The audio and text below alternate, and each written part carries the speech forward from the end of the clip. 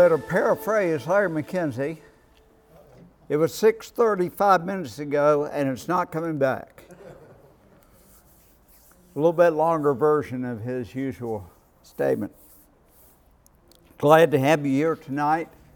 I think we emphasized at the beginning, although you may very well have forgotten this and may not really think of the book of Hebrews this way.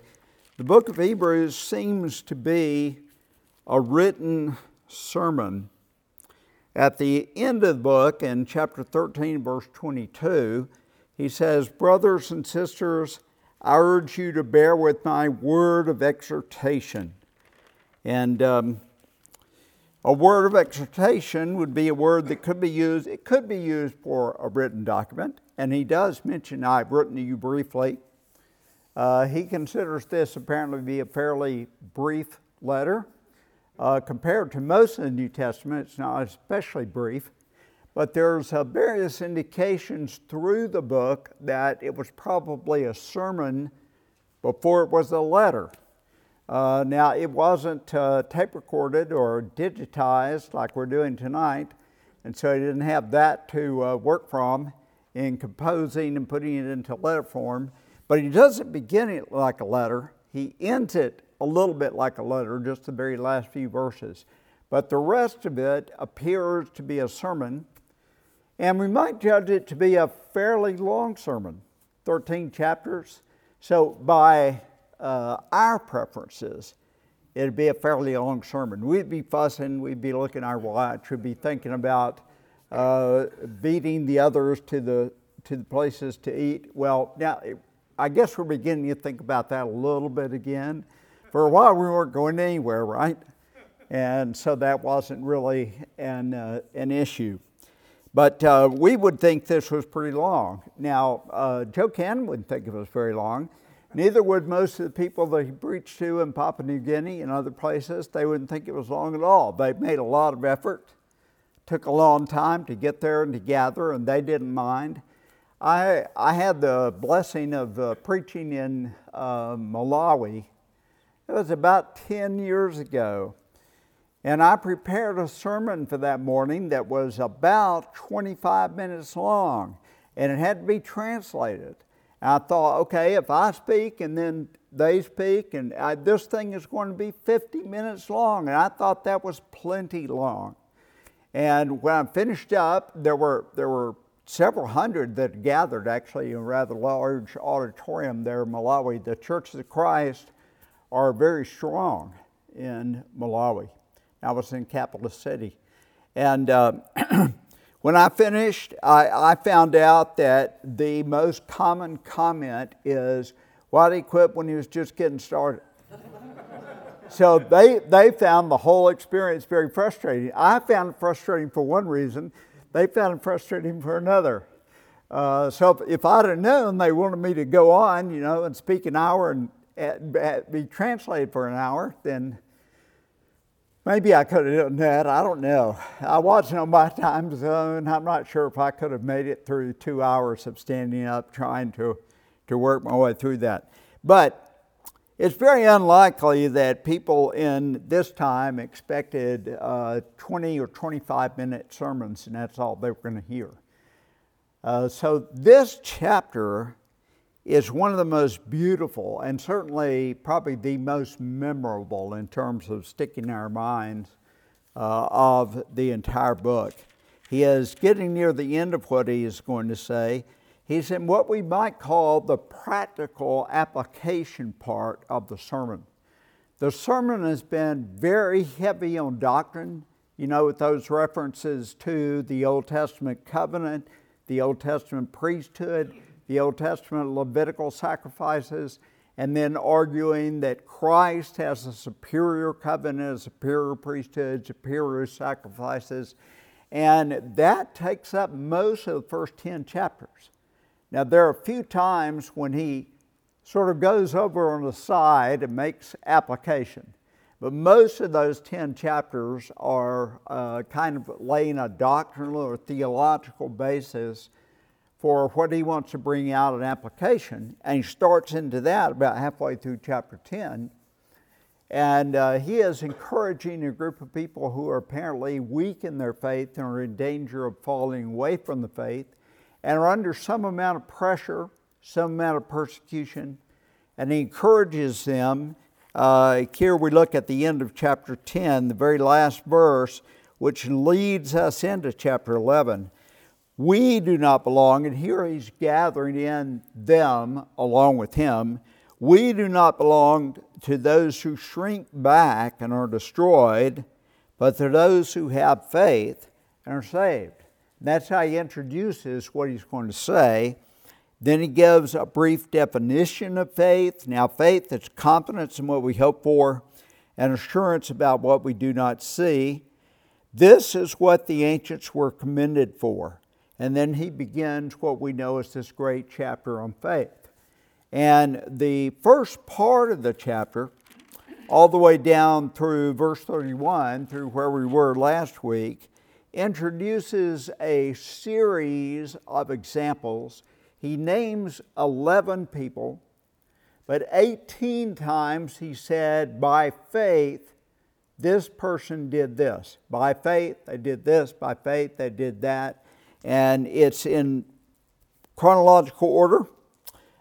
Starting with Abel and taking us down to the last example that Gary took us through last week with Rahab. And in that set, there are 18 times that he says, by faith, so-and-so happened. And you can kind of almost hear a cadence as he's, if in fact he's publicly speaking, it depends, I guess, on the culture and the situation. Whether there was a cadence, whether he said something like, by faith, Abraham brought God an offering better than Cain did. By faith, Enoch was taken. Does he do that 18 times through the sermon? And do people say amen at the end of each phrase? What this is called, I'm looking around to see if we got any of our English teachers in here who might know the name of this particular rhetorical ploy. It's called anaphora. And you probably hadn't heard the word anaphora. Anaphora basically means repetition. And it's teaching by repetition of a particular phrase. And there is a speaker that's very familiar to all of you who used this nearly every time he spoke anywhere. One of his most famous speeches was, I have a dream. He said, I have a dream 8 times, and every time he would say, I have a dream that. I have a dream that. I have a dream that. I was watching the other night a kind of history of the civil rights movement that I've been looking at, and he was asked to head the boycott after Rosa Parks was arrested in 1955 in Montgomery. And apparently it was fairly short notice. I don't think it came as a total surprise to him, but they finally convinced him, this is 4 days after she was arrested, that he was willing to accept being the leader of the boycott. And they said, by the way, you're going to speak on that tonight. And according to his wife, she was quoted in the documentary. According to her, he had about 20 minutes to prepare the speech. I find that hard to believe, given the eloquence of the speech. But this was the first speech he ever gave. And I was listening to just a little segment. The segment I listened to said this: we're not wrong. We're not wrong in what we're doing. If we are wrong, the Supreme Court of this nation is wrong. If we are wrong, the Constitution of the United States is wrong.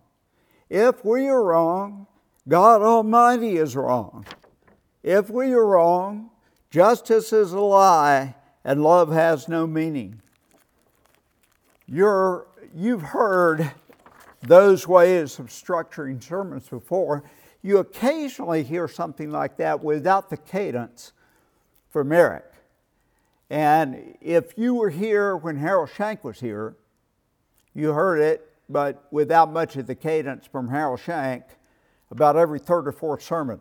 He loved this, but not this. or not this, but this, not this, but this. And he would put together these long runs, that'd have 8, 12 items in them. And that's what it looked like this author is doing. And so in my imagination, which may be totally wrong, this comes from a sermon. And in the sermon, he has a long section that he's very carefully put together with 18 times by faith. And then right after each one, he fills it in with giving some illustration.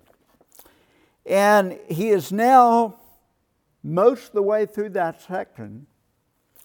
And he comes to verse 32. And here we have one of the strongest indications that this is a sermon and not something that was just written. And what more shall I say? I do not have time to tell about Gideon and Barak, Samson and Jephthah, about David and Samuel and the prophets. And so what more shall I say? Not what more shall I write down. I don't have space. That's not what he says. He says, I don't have time to tell about. And so these are indications that I would say probably the majority of modern interpreters of Hebrews and commentaries and stuff think this is a sermon. And that this is one of the stronger indications of it, that he was speaking. And so he's been rattling through these 8 by faith, this, by faith, this, by faith, this, and giving the examples. And he comes to the point where he's taken us into, he starts with Abel and Cain, and he leads us up into the land of Canaan. And he's rattled off, of course, Noah and Abraham and Sarah and their descendants, and Moses' parents. He brings 11 examples out, and he's gotten us up to the entrance into Canaan. And he basically says, shall I go on? I could go on like this infinitely. What should I say? I don't have time to talk about Gideon, Barak, Samson, Jephthah, David, and Samuel, and the prophets. And then that is sort of that's a very carefully constructed rhetorical line in which, as a preacher, he's sort of building the impression that he could go on forever. He's doing that by rolling out a few examples, and for whatever reason, he's given up chronological order here. He's keeping a broad chronological order. What do we know these first 4 as? Gideon, Barak, Samson, and Jephthah. As judges, yeah. We call them the judges, and they come up in the book of Judges. And so we think, okay, well, he's still kind of chronological. He's carried us into the promised land, and now he's carrying us to the period of the Judges. But you probably don't know your book of Judges this well. I didn't. I have to say, I had to go and look. They said, well, it's not in chronological order. I thought, well, I better go check that. So I go thumbing through the book of Judges. And in the book of Judges, it's Barak. You probably don't think very much about him. Who was he associated with that you think about? Deborah. Yeah, she gets most of the fame, right? And she gets the whole chapter that's a poem or a song about what happened with Barak. And in fact, she is God's voice to rebuke Barak. For what? What does she rebuke him for? Yeah. She said, I want you to go out here and take down the Midianites on this little list I've given you. It goes through, yes. No, Barak is a Canaanite. And it's Sisera, right? Sisera is the leader of the Canaanite group that he goes after. And she says, God wants you to go take on Sisera and his army. And he's got 10,000 men. And he says, well, I'll go if you'll go with me. And she says, you what? God is going to give the big victory into the hands of a woman and not you. And so he gives it to, what's her name? Is it Jael? Jael, yeah. So Jael has this beautiful part that we love telling the kids about. You know, we're telling these stories.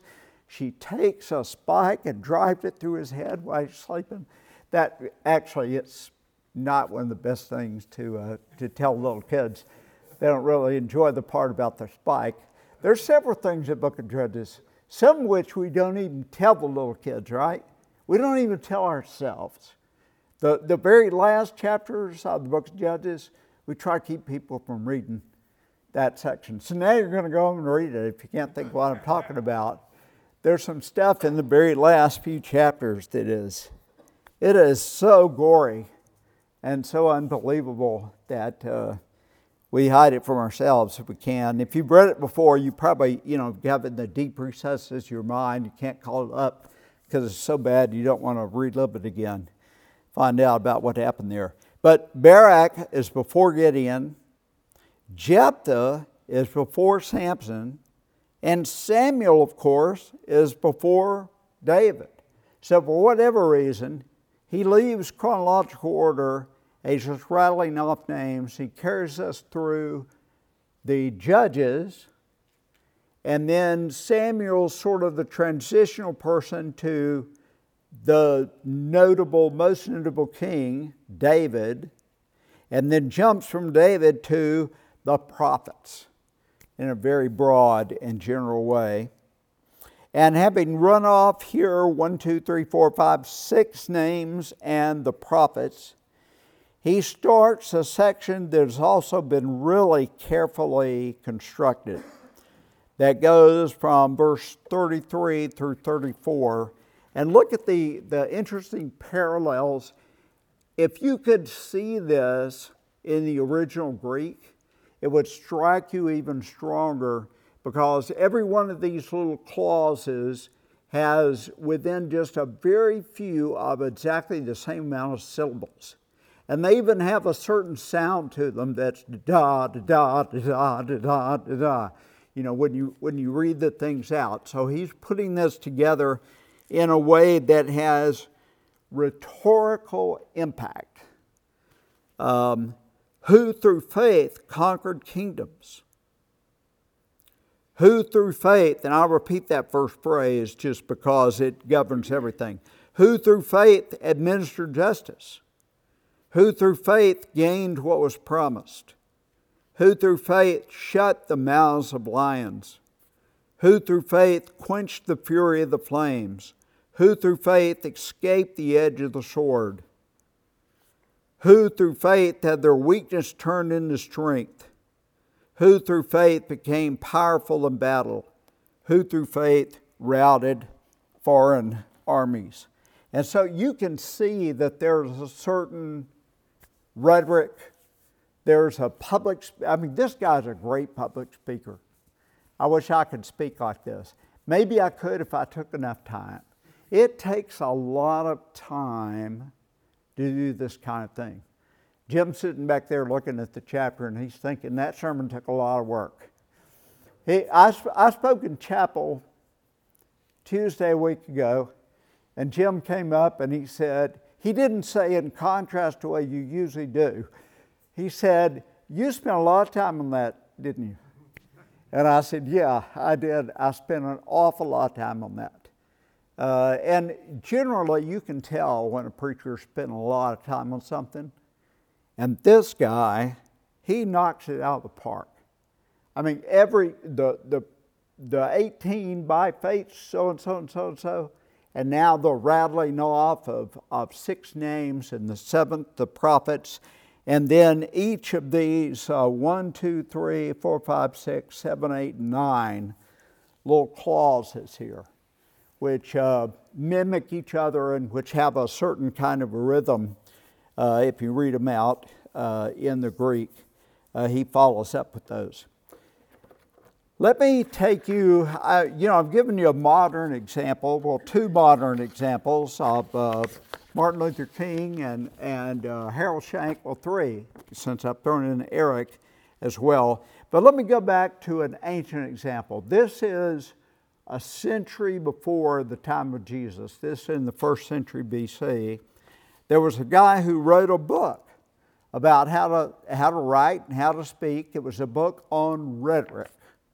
And he wrote it for some guy whose name we don't know anymore. It was called Rhetoric for Herenium. We don't have any idea who Herenium is, but it was some guy that some anonymous guy, whose name we also don't know, wrote this book for about rhetoric. And he talked about what he called commas. It is called a comma when single words are set apart by pauses in staccato speech, such as this: by your vigor, voice, looks, you have terrified your adversaries. Verse 32 is that. Gideon, Barak. I do not have time to tell you about Gideon, Barak, Samson, Jephthah, David, Samuel, and the prophets. And you pretty much don't use conjunctions, and there aren't any conjunctions used here until the last two that are mentioned in this series. He rattles off this series in what was called in the day. Now, I'm not saying the writer of Hebrews knew the technical name for this, but the technical name was a comma, which sounds to us like what you put between each one of the items in the list. And then the next section with the little clauses, he calls that a colon. And a colon is basically a collection of short clauses that build together. And he talks about the rhetorical effect you can have on a speech by using these. There is a difference in onset between the comma and the colon. The colon moves upon its object more slowly and less often, and the comma moves more quickly and frequently.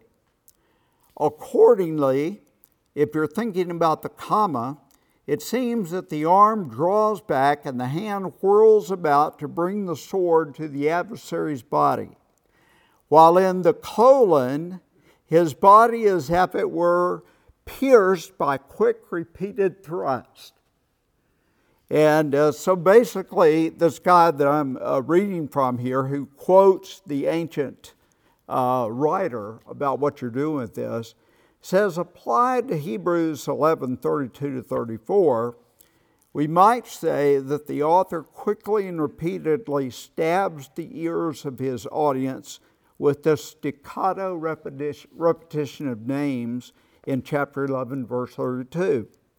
Then he slows the pattern slightly in 11:33 and 34, slashing their ears with longer blows from his verbal sword.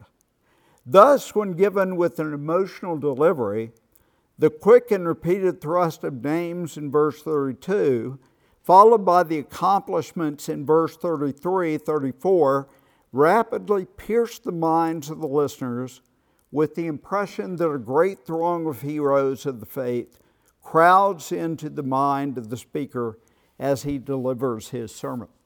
So it's an interesting way to think about what the author is doing, and that he put together a very careful sermon. He comes to the end of this list of 18 examples. He says, I'm running out of space. I can't tell you about this one and this one and this one and this one. And they did this and they did this and they did this and they did this.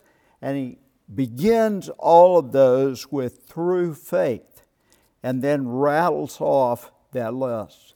Now, the little handout that you have, I found in a book by a guy named Herbert W. Bateman. The book's called Charts on the Book of Hebrews.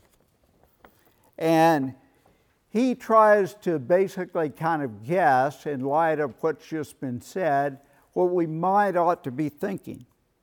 That when we're told they conquered kingdoms, it makes sense, having just mentioned Gideon, Barak, Jephthah, Samuel, and David, that all of these might be in mind when he says they conquered kingdoms.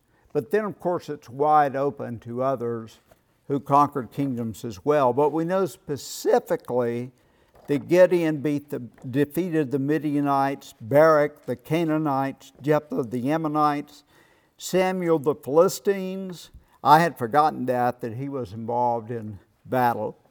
And David, of course, the Amalekites, the Philistines, Moab, Aram, Ammon, he expanded the kingdom of Israel greatly during his time. Then secondly, they administered justice. Well, we just heard several judges rattled off. And so Gideon, who governed Issachar, Jephthah, who governed Gilead, Samuel, who was a judge as well and traveled a circuit in Bethel, Gilgal, and Mizpah. David, of course, who ruled over Israel. Not always administering justice, but often administering justice. They shut the mouths of lions. He's just mentioned Samson. He's just mentioned David. And both of those might come to our minds when he says shut the mouth of lions. But who would come to your mind for sure? Daniel, who he hadn't mentioned. He said the prophets, but he hasn't made any specific mention of Daniel. But Daniel surely comes to mind. And maybe it comes to his mind too as well. And that's why the next thing he says is they quenched raging fire. Because if we're thinking of examples, and we've already thought of Daniel, then it's easy to slide over to Shadrach, Meshach, and Abednego, who get thrown into the furnace and who live through the experience. They escaped the edge of the sword. Now I don't think we can go to any of the specific 6 that have been mentioned for escaping the edge of the sword, although maybe David, because David could have gotten Saul's sword, and he escaped the edge of Saul's sword on more than one occasion. Elijah and Jeremiah are ones who specifically were threatened to be put to death by the sword, but weren't. And so each of these examples, perhaps what has been mentioned should come to mind, and then other persons. And then it broadens out, whose weakness was turned to strength, who became powerful in battle and routed foreign armies. Of course, becoming powerful in battle and routing foreign armies could be the judges, could be Samuel, could be David, could, of course, be many others within the Old Testament.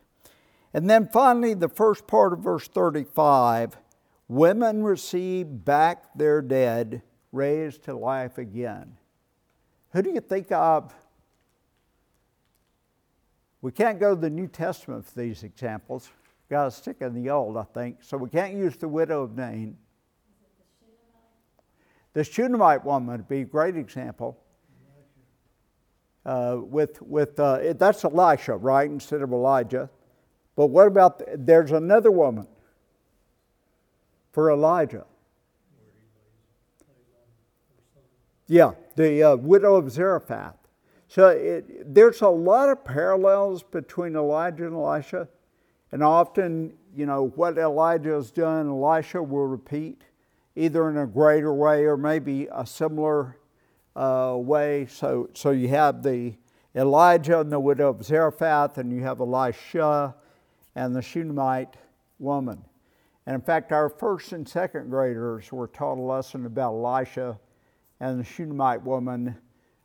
Jim's wife and my wife have been in there teaching a series, and actually it was Amy Spellings that taught that class last week. First class she's ever taught.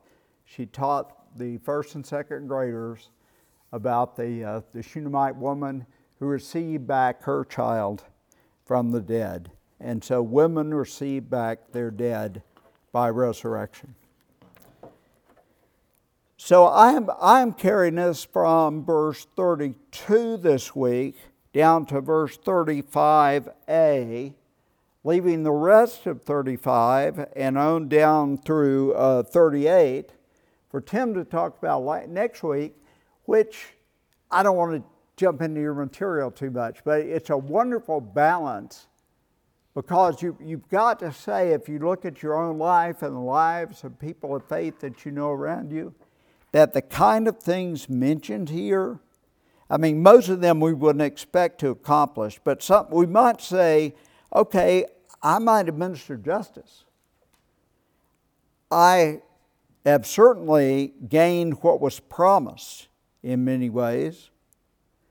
My weakness has been turned into strength. So some of these phrases we could apply to ourselves and to victories that we've had in our lives.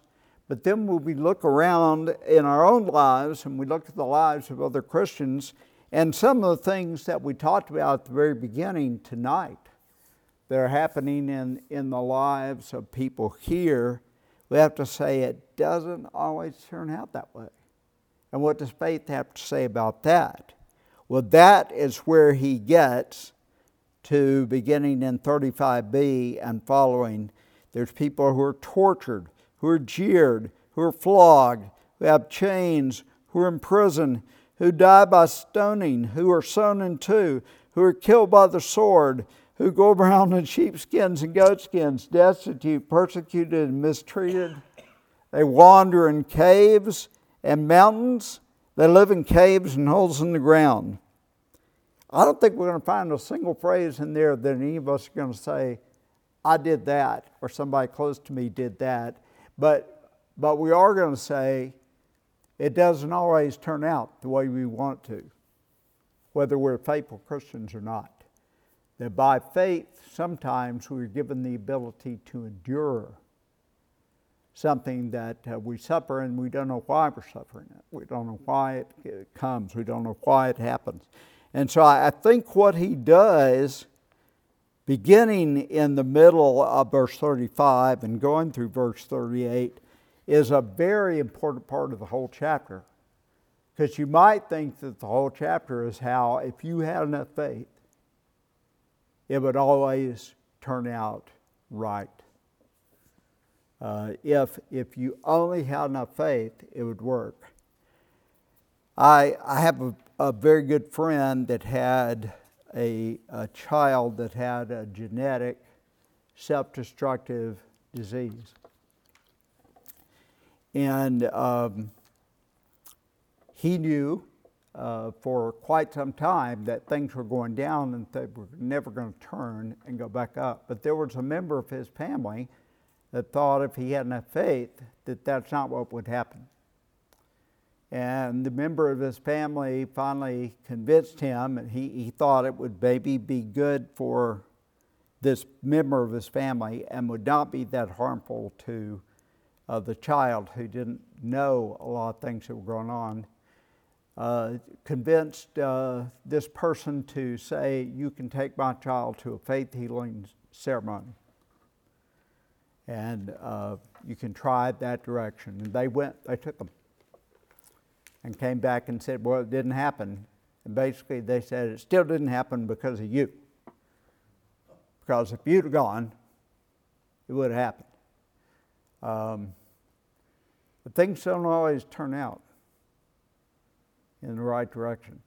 And there are situations that we know are not going to turn out that way. And so it's important that this chapter, maybe it's important that it ends on. There are people that did this and this and this, and they're all terrible things. They're things you don't want to have anything to do with, but they all did them by faith. They all, through the faith of God, were able to endure those things that they suffered.